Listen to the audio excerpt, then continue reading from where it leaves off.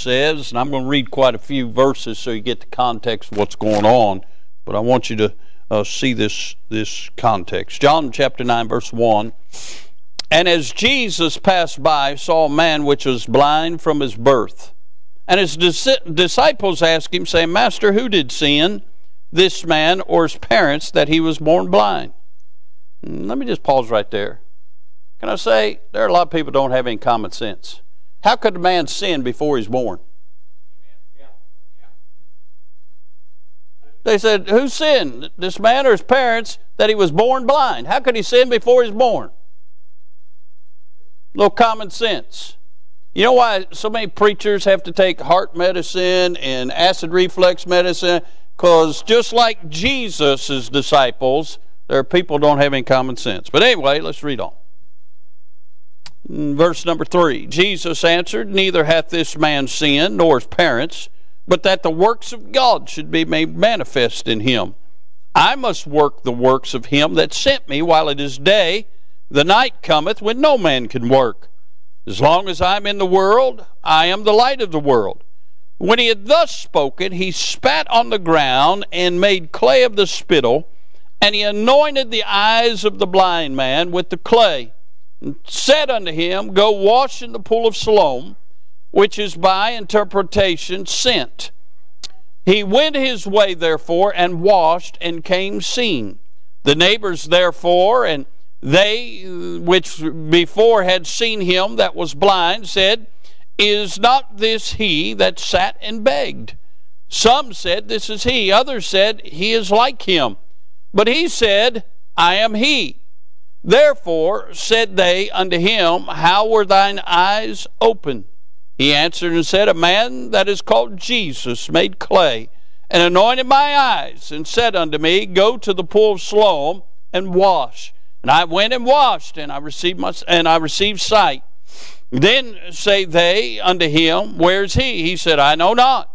They brought to the Pharisees him that aforetime was blind. And it was the Sabbath day when Jesus made the clay and opened his eyes. Then again the Pharisees also asked him how he had received his sight. He said unto them, He put clay upon my eyes, and I washed and do see. Therefore said some of the Pharisees, This man is not of God, because he keepeth not the Sabbath day. Others said, How can a man that is a sinner do such miracles? And there was a division among them.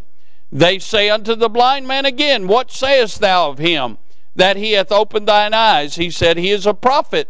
But the Jews did not believe concerning him that he had been blind and received his sight, until they called the parents of him that had received his sight. And they asked them, saying, Is this your son, who ye say was born blind? How then doth he now see? His parents answered them, said, We know that this is our son, and that he was born blind. But by what means he now seeth we know not, or who hath opened his eyes we know not. He is of age, ask him, he shall speak for himself. These words spake his parents because they feared the Jews, for the Jews had agreed already that if any man did confess that he was Christ, he should be put out of the synagogue. Therefore said his parents, He is of age, ask him. Then again called they the man that was blind. How many times are they going to ask this fella? And said unto him, Give God the praise. We know that this man is a sinner. He answered and said, Whether he be a sinner or no, I know not. One thing I know, that whereas I was blind, now I see. Then say they to him again, How did he to thee? How opened he thine eyes? He answered them, I have told you already, and ye did not hear. Wherefore would ye hear it again? Will ye also be his disciples? Then they reviled him and said, Thou art his disciple, but we are Moses' disciple. We know that God spake unto Moses. As for this fellow, we know not from whence he is. The man answered and said unto them, Why herein is a marvelous thing, that ye know not from whence he is, and yet he hath opened mine eyes. Now we know that God heareth not sinners, but if any man be a worshipper of God, and doeth his will, him he heareth. Since the world began, was it not heard that any man opened the eyes of one that was born blind? If this man were not of God, he could do nothing. They answered and said unto him, Thou wast altogether born in sins, and dost thou teach us? And they cast him out. Look at verse 35. Jesus heard that they had cast him out. And when he had found him, he said unto him, Dost thou believe on the Son of God? He answered and said, Who is he, Lord, that I might believe on him? And Jesus said unto him, Thou hast both seen him, and it is he that talketh with thee. And he said, Lord, I believe. And he worshiped him. Let's pray. Father, we bless you. We thank you, Lord, for the Word of God. Thank you for the good singing. Thank you for the good testimonies. Thank you, Lord, for young people that will still make a stand. God, help us, Lord, to be concerned about spiritual things and heavenly things.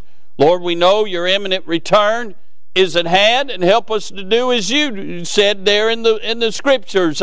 We must work while it's day, for the nighttime cometh when no man can work.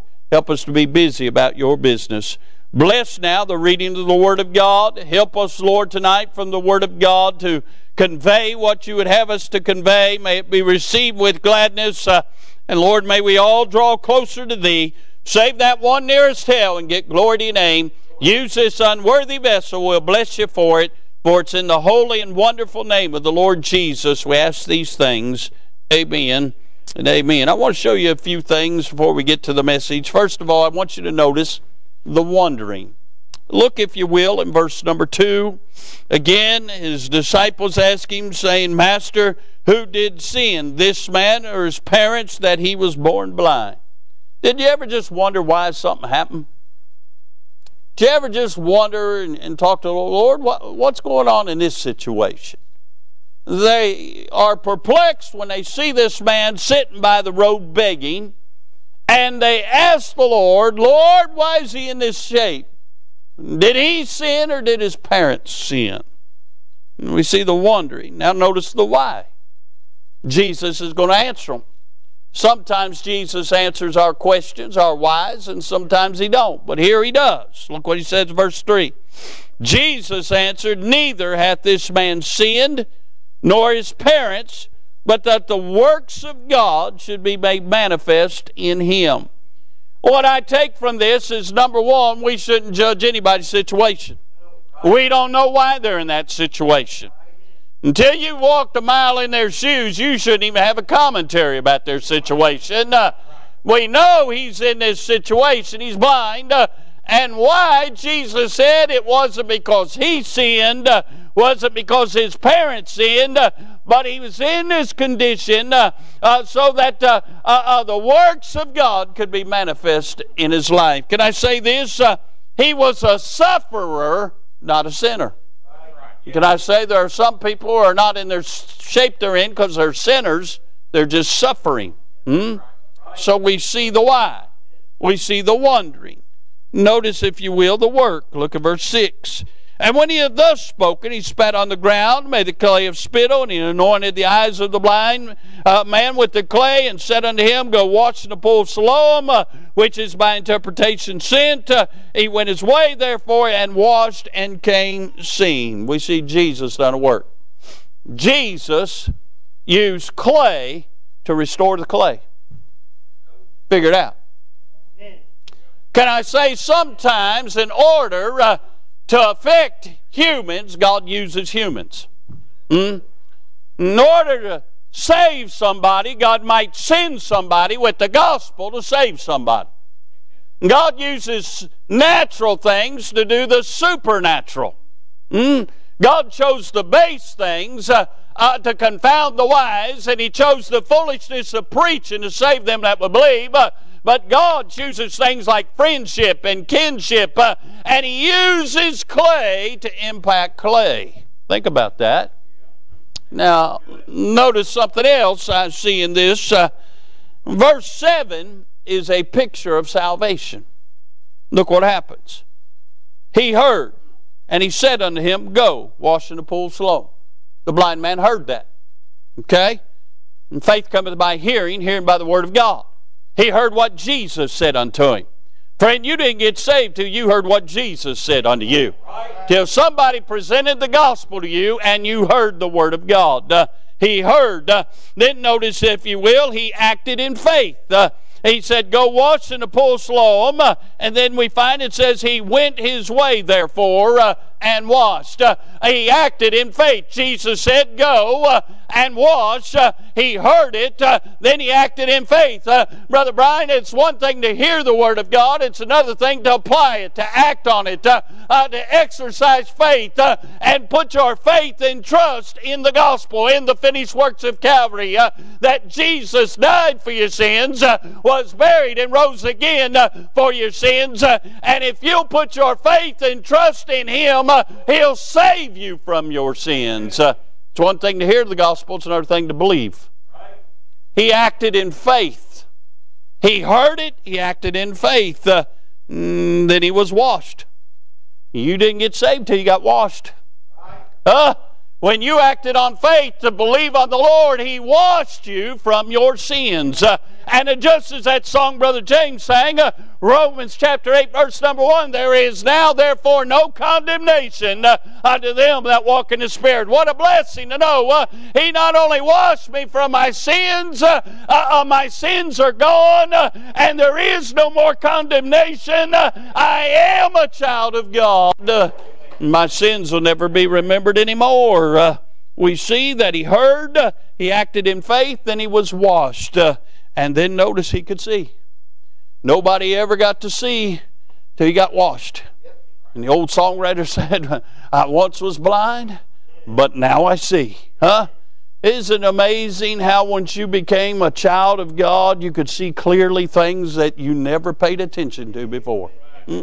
All of a sudden, somebody reads the Bible, you couldn't understand a lick of it till you got saved. And all of a sudden, it makes perfect sense. Isn't it amazing? Before you got saved, you'd hear people sing, you'd say, boy, they got a good voice, they're talented. But after they sing, you actually heard the message in the song.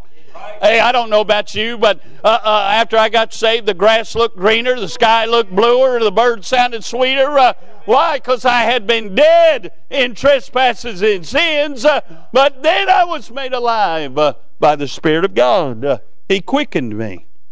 Everything looked better and sounded better because I could see. I was dead.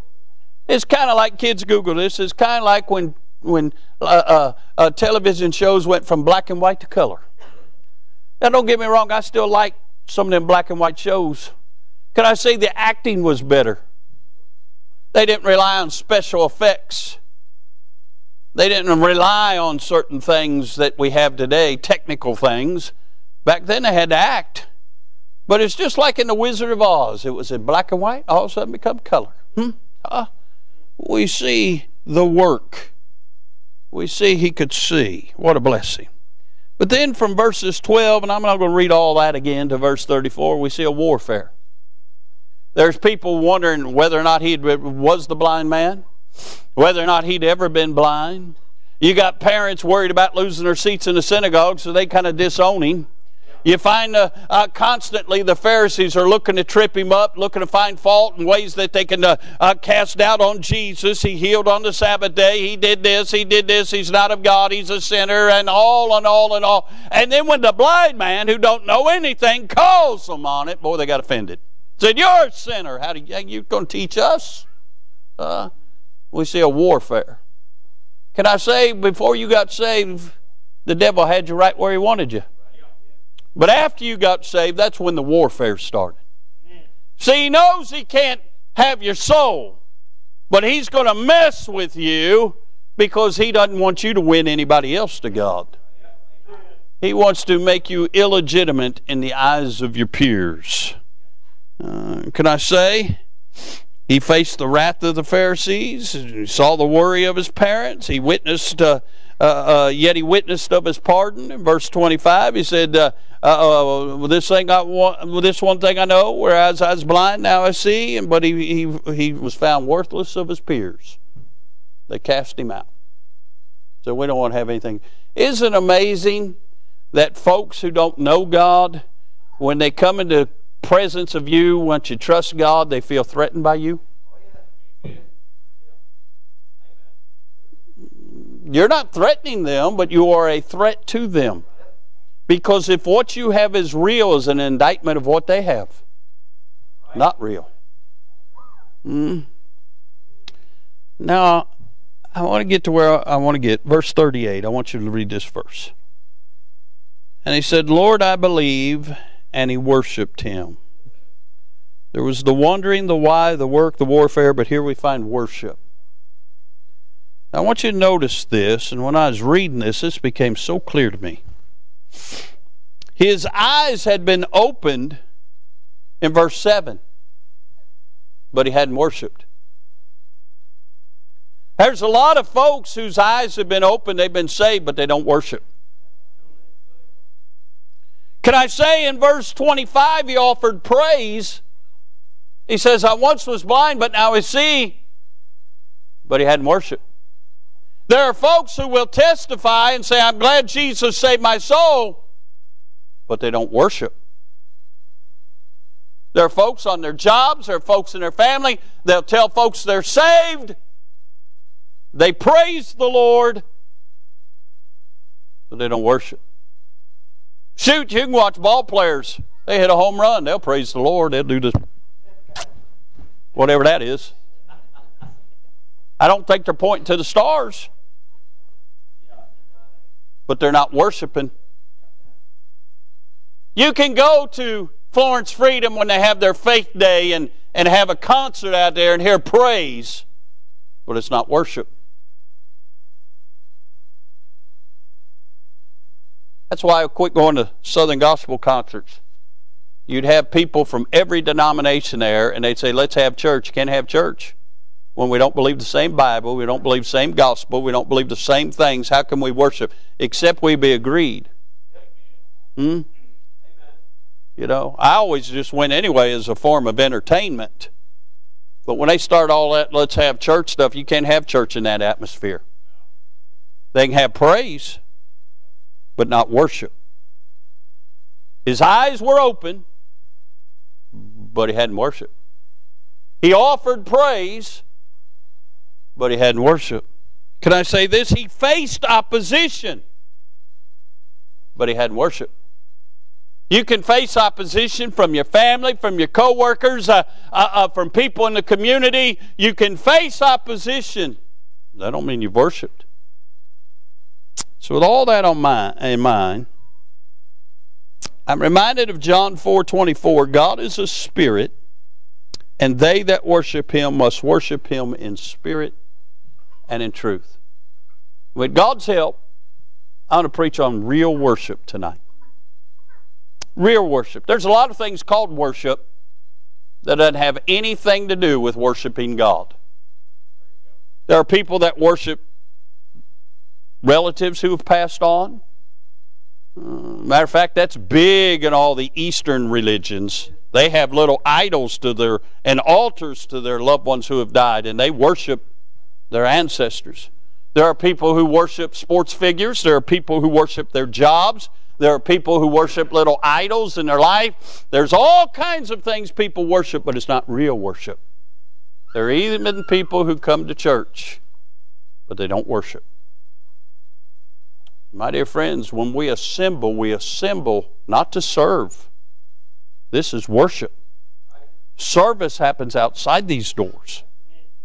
So what is real worship? Well, again, God is a spirit, and they that worship him must worship him in spirit and in truth. God who fills the heaven and the earth while pervading, governing, and upholding all things is an infinite spirit. He can be pleased only with that which resembles himself.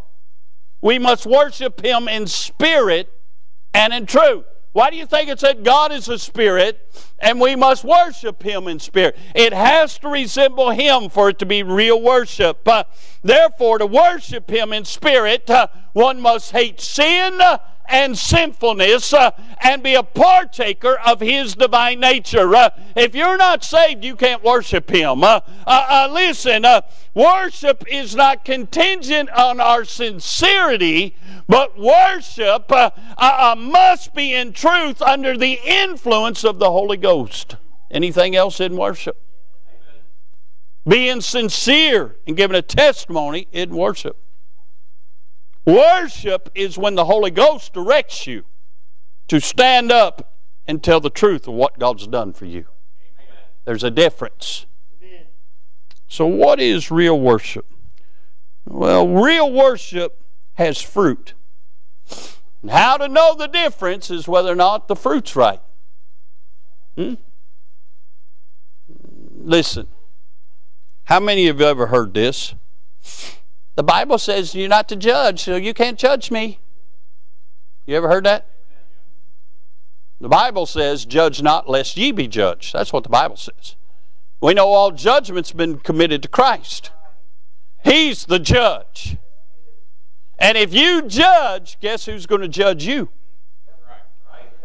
The difference is Jesus judges, His motivation is holiness. Our judgment is subject to our own prejudices. Now, we're not to be judges, but the Bible does say you'll know a tree by the fruit it bears. Now, if I look at an apple tree and see it has apples, I know it's an apple tree. If I look down there in Florida in some of them groves and see these trees with oranges, I know they're an orange tree. You get it? We used to have cherry trees at our house, and Miss Net cut them all down. But anyway, you can see them wild cherries growing on them. You know, they was cherry trees. You can see the fruit, know what kind of tree it is. Now, to judge the fruit is a whole different thing. That means you cut it open, see if it's rotten. We're not given that. But we are given the insight to know what kind of tree it is by the fruit that it produces. Can I say, real worship produces certain fruit. And you'll see that fruit and you know it's real. Because, can I say, the devil's a slick booger. Anybody believe that? You know the Bible says he can be transformed into an angel of light. You say, why would Samson fall for Delilah? It was because of the one who was pushing Delilah, who was the one inside of Delilah. Can I say? He can transform himself to look so much like God. Right. But he's not God. And there are a lot of things called church, a lot of things that are associated with church, a lot of singing that is associated and will mention God, but it don't mean it's real. I'm kind of like the Coca-Cola commercials of yesteryear. I want the real thing. Life's too short to settle for phony. Phony baloney. And I'm not talking about Tony. Just thought I'd throw that in. Hadn't picked on Brother Tony for a while, so there you go. Didn't want you mad at me. You know. But the truth of the matter is, a lot of people are satisfying for phony, thinking it's the real thing. And that's why you go home empty. That's why you get no help. That's why you get no strength. That's why there's no growth in your life. That's why your prayers aren't being answered. That's why the way of the Christian seems hard to you. Because what you're putting your faith in, is it real? What you're associating with, is it real? And what you're partaking of, is it real? It won't satisfy. Listen, anybody like me grow up when they had that powdered milk? Did you ever drink any of that junk? I can tell the ones that did, you're going. It's not the real thing. Can I tell this story? It's going to embarrass somebody. I won't mention names. I'll never forget Miss Net when she started doing Donut Sundays. She had a child in her classroom. Said, "What kind of milk is this?" So I got a Kroger's down there. No, what kind is this? Because that kid's parents had never bought real milk. They bought the watered down milk. It ruined that kid. I will mention names here. Years ago, some of y'all don't remember, but we used to kind of babysit Miss Wonderful. Whose girl are you? Brother Doug's. Miss Caitlin. That's when she became Brother Doug's girl. You know why? Because Josh and Tina had fed her Cheerios without sugar. She come to Brother Doug's house where it's sugar heaven. Tina called up Annette, thanks a lot. She says, what? Caitlin won't eat Cheerios without sugar on them no more. Bella used to know where I kept the chocolate. We found her. We were looking for Bella one day. She got in the cupboard, closed the door. She's in there having herself a time with fudge rounds. She ate a whole box of them. There's no substitute for the real stuff. You can eat instant potatoes, but you enjoy the real thing. I'm just trying to help you tonight. There's a lot of things people are settling for. It's not the real thing. So what's the fruit of real worship? Can I say this? Real worship brings adoration. The very term worship refers to adoration. Total adoring of the Lord. If you come and you haven't really let Him know how much you love Him, it's not real worship. Kind of like Brother Bill Warnke, whose picture's out there in the vestibule. He used to say all the time, well, I told Eloise I loved her the day we got married. Well, if you don't tell your spouse on a regular basis how much she means to you and how much you love her and how thankful you are for her, you think she's going to appreciate you? Or she'll know how much you appreciate her? Well, if we don't constantly tell Him how much we love Him for what He's done for us, do you think He thinks we appreciate Him? But yet we'll tell everything else how much we think about them? It brings adoration. Chambers said this, worship is the love offering of our keen sense of worthship of God. Our worship is how much our worthship is of Him. How much is He worth to us? It is a love offering to Him for us showing Him what He is worth to us. It brings adoration. What is Jesus worth to you? Where would you be without Him? A lot of us already be in hell. You do know that, don't you? But see, when you truly worship, there'll be fruit of how much you adore Him. Now, I got a real problem with folks that before church, all they talk about is worldly things. While they're in church, their mind's about worldly things. They're filling out their shopping list and all kinds of other stuff. And then after church, all they talk about worldly things. And nowhere in the equation do you hear anything about how much they love Him. If I see that, what do you think He sees? Because He knows the intents of your heart. Can I say there will be adoration? That is a fruit you will see of real worship.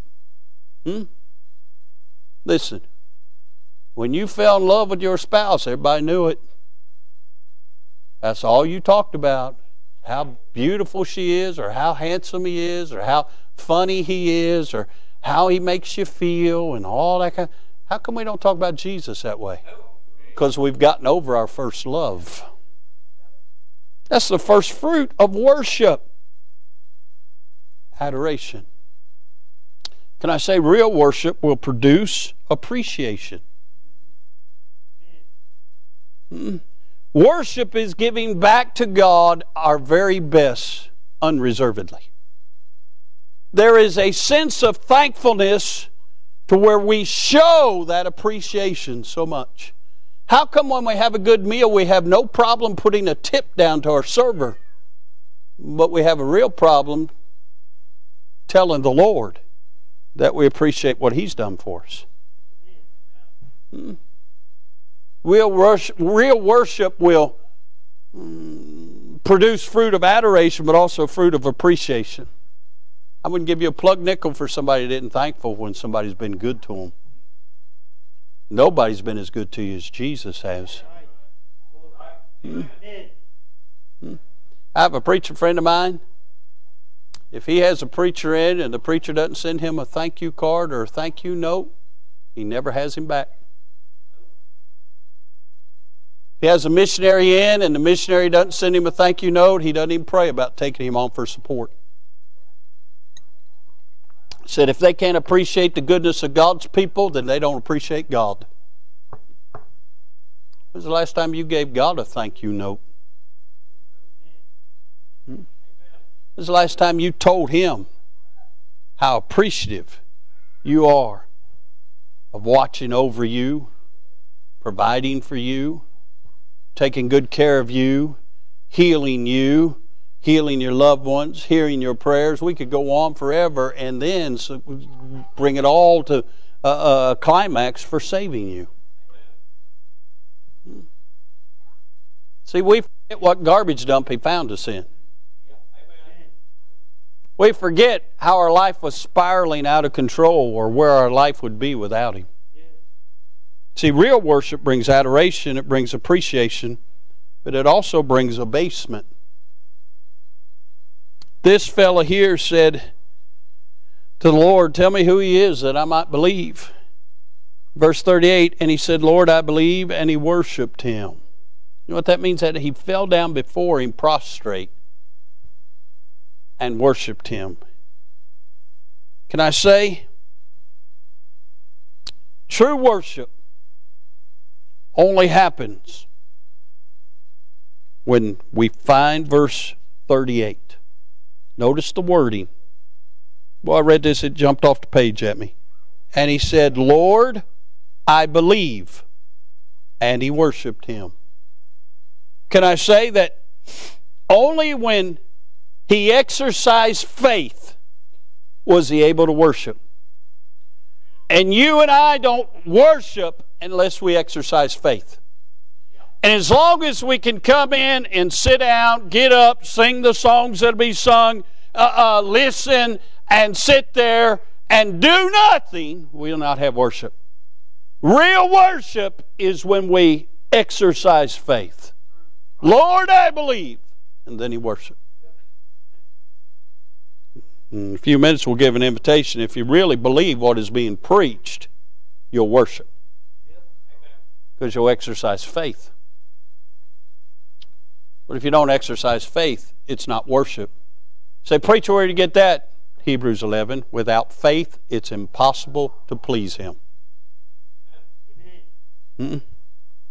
Listen, one writer said this, faith brings me into personal contact with God, before whom I must ever bow. See, without faith, you don't have that personal connection with Him. Because when you don't exercise faith, you're exercising what you know, or logic. And God's not impressed with what you know, or with your logic trying to figure it out. What touches God's heart is when you can't figure it out, and you still believe. Can I say this? Real faith brings adoration, brings appreciation, brings abasement, humility. It also brings activity. If you worship, there'll be works that go along with that. People say, well, I'll worship on the lake. No, you won't. Well, I'll worship in private. No, you won't. Every act of worship is a public testimony. It is presenting to God heartfelt gratitude for all that He's done for us publicly, not privately. This fellow right here did it publicly.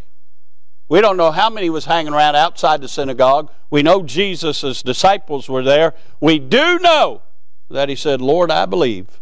And he worshiped Him publicly. He didn't say, Lord, let's go off into a corner somewhere. Don't tell me that you worship privately. If you don't worship Him publicly, I guarantee you don't do anything privately with Him. But can I say every act of worship has some activity? Can I say giving is a form of worship? Amen. That's a form of worship. Worship is a verb. It is an action word. There has to be some action or activity that goes along with it. Giving, praising, all of those are activities. Witnessing, all those are activities. When you worship, there'll be works. I really wrestle, Brother Clint, for folks that say they've been saved for 30 years, and outside of sitting on a church pew, you never see anything that associates salvation with them at all. You never ever hear of them inviting anybody to church. You never hear people, thank God they come to church, but you just never see anything out of them. They may be saved, but they don't know anything about worship. If you worship, something's going to come out in your life. There'll be some open display of how much Jesus means to you. To coin an old phrase, you put your money where your mouth is. There's just something about it. Folks that worship, you know they're one of His.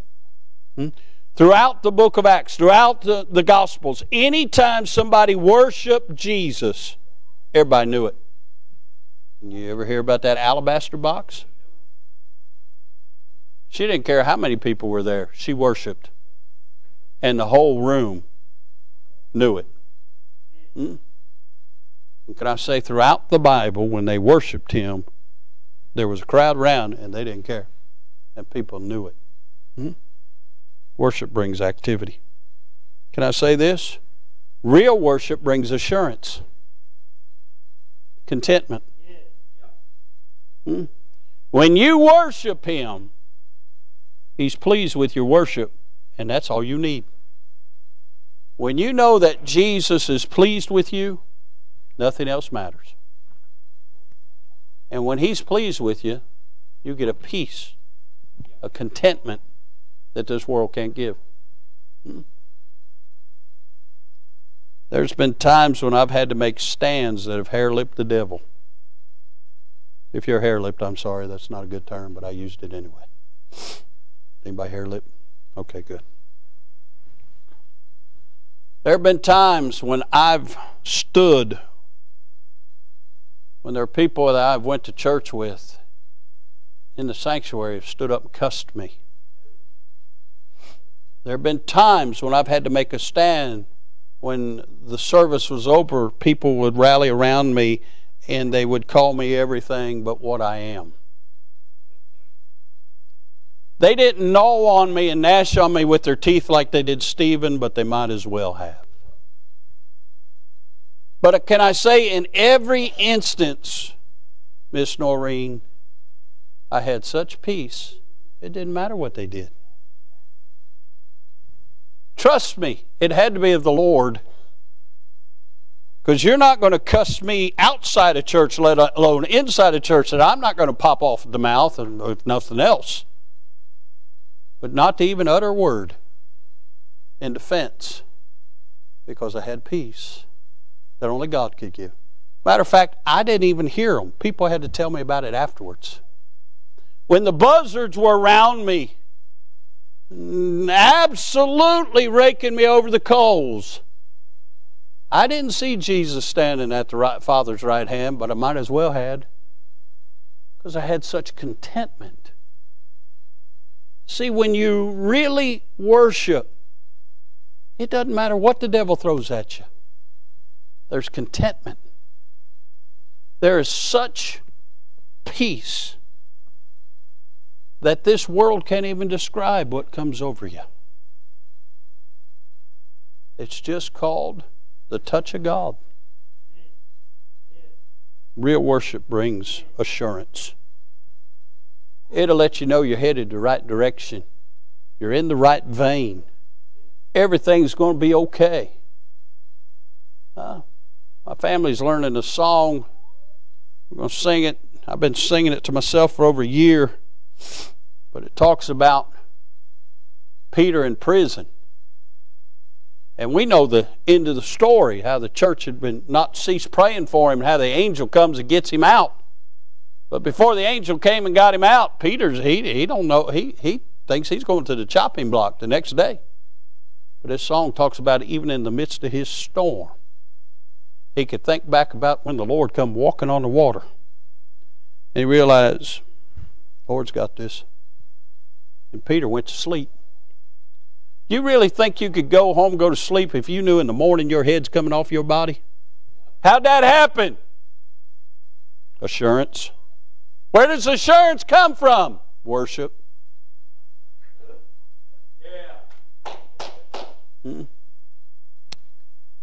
Got one last thing. I preached much longer than I thought I would. Real worship brings the fruit of award. God openly rewards them who openly worship Him. I won't take time to read it, but you'll find the next few verses, Jesus rebukes the Pharisees and lets them know they're still in their sin. But this man isn't, because he worshiped the Lord. And can I say, when you truly worship the Lord rewards you openly. Do you ever see somebody that just seems like everything they touch they're like Midas, turns to gold? Seems like they can do no wrong. Seems like they're always blessed. They're always excited. They're always happy. You know why? Because they worship. And the Lord blesses them. Now, I got news for you. They got problems. They got troubles. They got just like you, but the only difference is their troubles and their problems don't have them.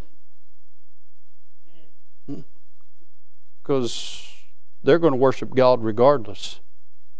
You worry, they worship. God openly rewards those who openly worship Him. The reason you see the fruit of the touch of God in their life is because they've learned to worship. Said all that to say this. You want to see our church really make an impact in this community? Let's really start worshiping. Let's quit trying to worship. Let's quit giving the appearance of worship. Let's worship. Here's how you know if you're worshiping or not. If you're concerned about what everybody else thinks about you, you're not worshiping. If you're concerned that everybody's taking notice of you, you're not worshiping. If you're wanting credit or attention, you're not worshiping. But if it's to the point where it's just you and the Lord in the room and nobody else, you might be into something. Huh? If you're contingent on how you appear before people, you're not worshiping. But if you get to the point where you don't give a rip what anybody thinks, but you want to make certain He knows what you think, you might be into something. God help us to quit playing and really start praying and worshiping the Lord. God help us to really come to the house of God to give Him the due that He deserves. Because that's what this sanctuary is for. It's an oasis for us to come and hear truth and to worship Him by allowing the truth to affect us to where we resemble Him and we are in a position to where we can worship Him in spirit and in truth. If you got too much of the world hanging off of you, you're not going to worship. If this week the world's got more of your attention than Him, you're not going to worship. If all you can think about is anything but Him, you're not going to worship. God help us to have real worship. Let's all stand. Brother Clint, come get a song of invitation. While he's picking out a song, let's have a word of prayer. Father, we do bless You. Thank You for insight and truth. Lord, help us to believe the Word of God act upon the Word of God, and help us, Lord, to truly adore you and appreciate you and worship you, for without you, Lord, we would be nothing. God, we sure do bless you. Thank you for your providence in our lives. Thank you for the pardon you granted, the peace that you give, the help and hope that you are for our hearts and our lives. Lord, we're without excuse not to worship you. You're worthy of our praise. God, so many times you become an afterthought instead of the foremost thought. Forgive us of that. And help us, Lord, to truly learn what it is to worship you, that others might see fruit of worship in our lives, that they might fall under condemnation and conviction and come to trust in you as well. Bless now this invitation. Lord, speak to hearts. You know who needs to move and what folks need to do. So God, speak to hearts. We'll bless you for it. For it's in the holy and wonderful name of Jesus we do pray. Thanks to listeners like you, IBC has had over 100,000 views on our YouTube channel. If you haven't already, subscribe today. And as always, thanks for listening.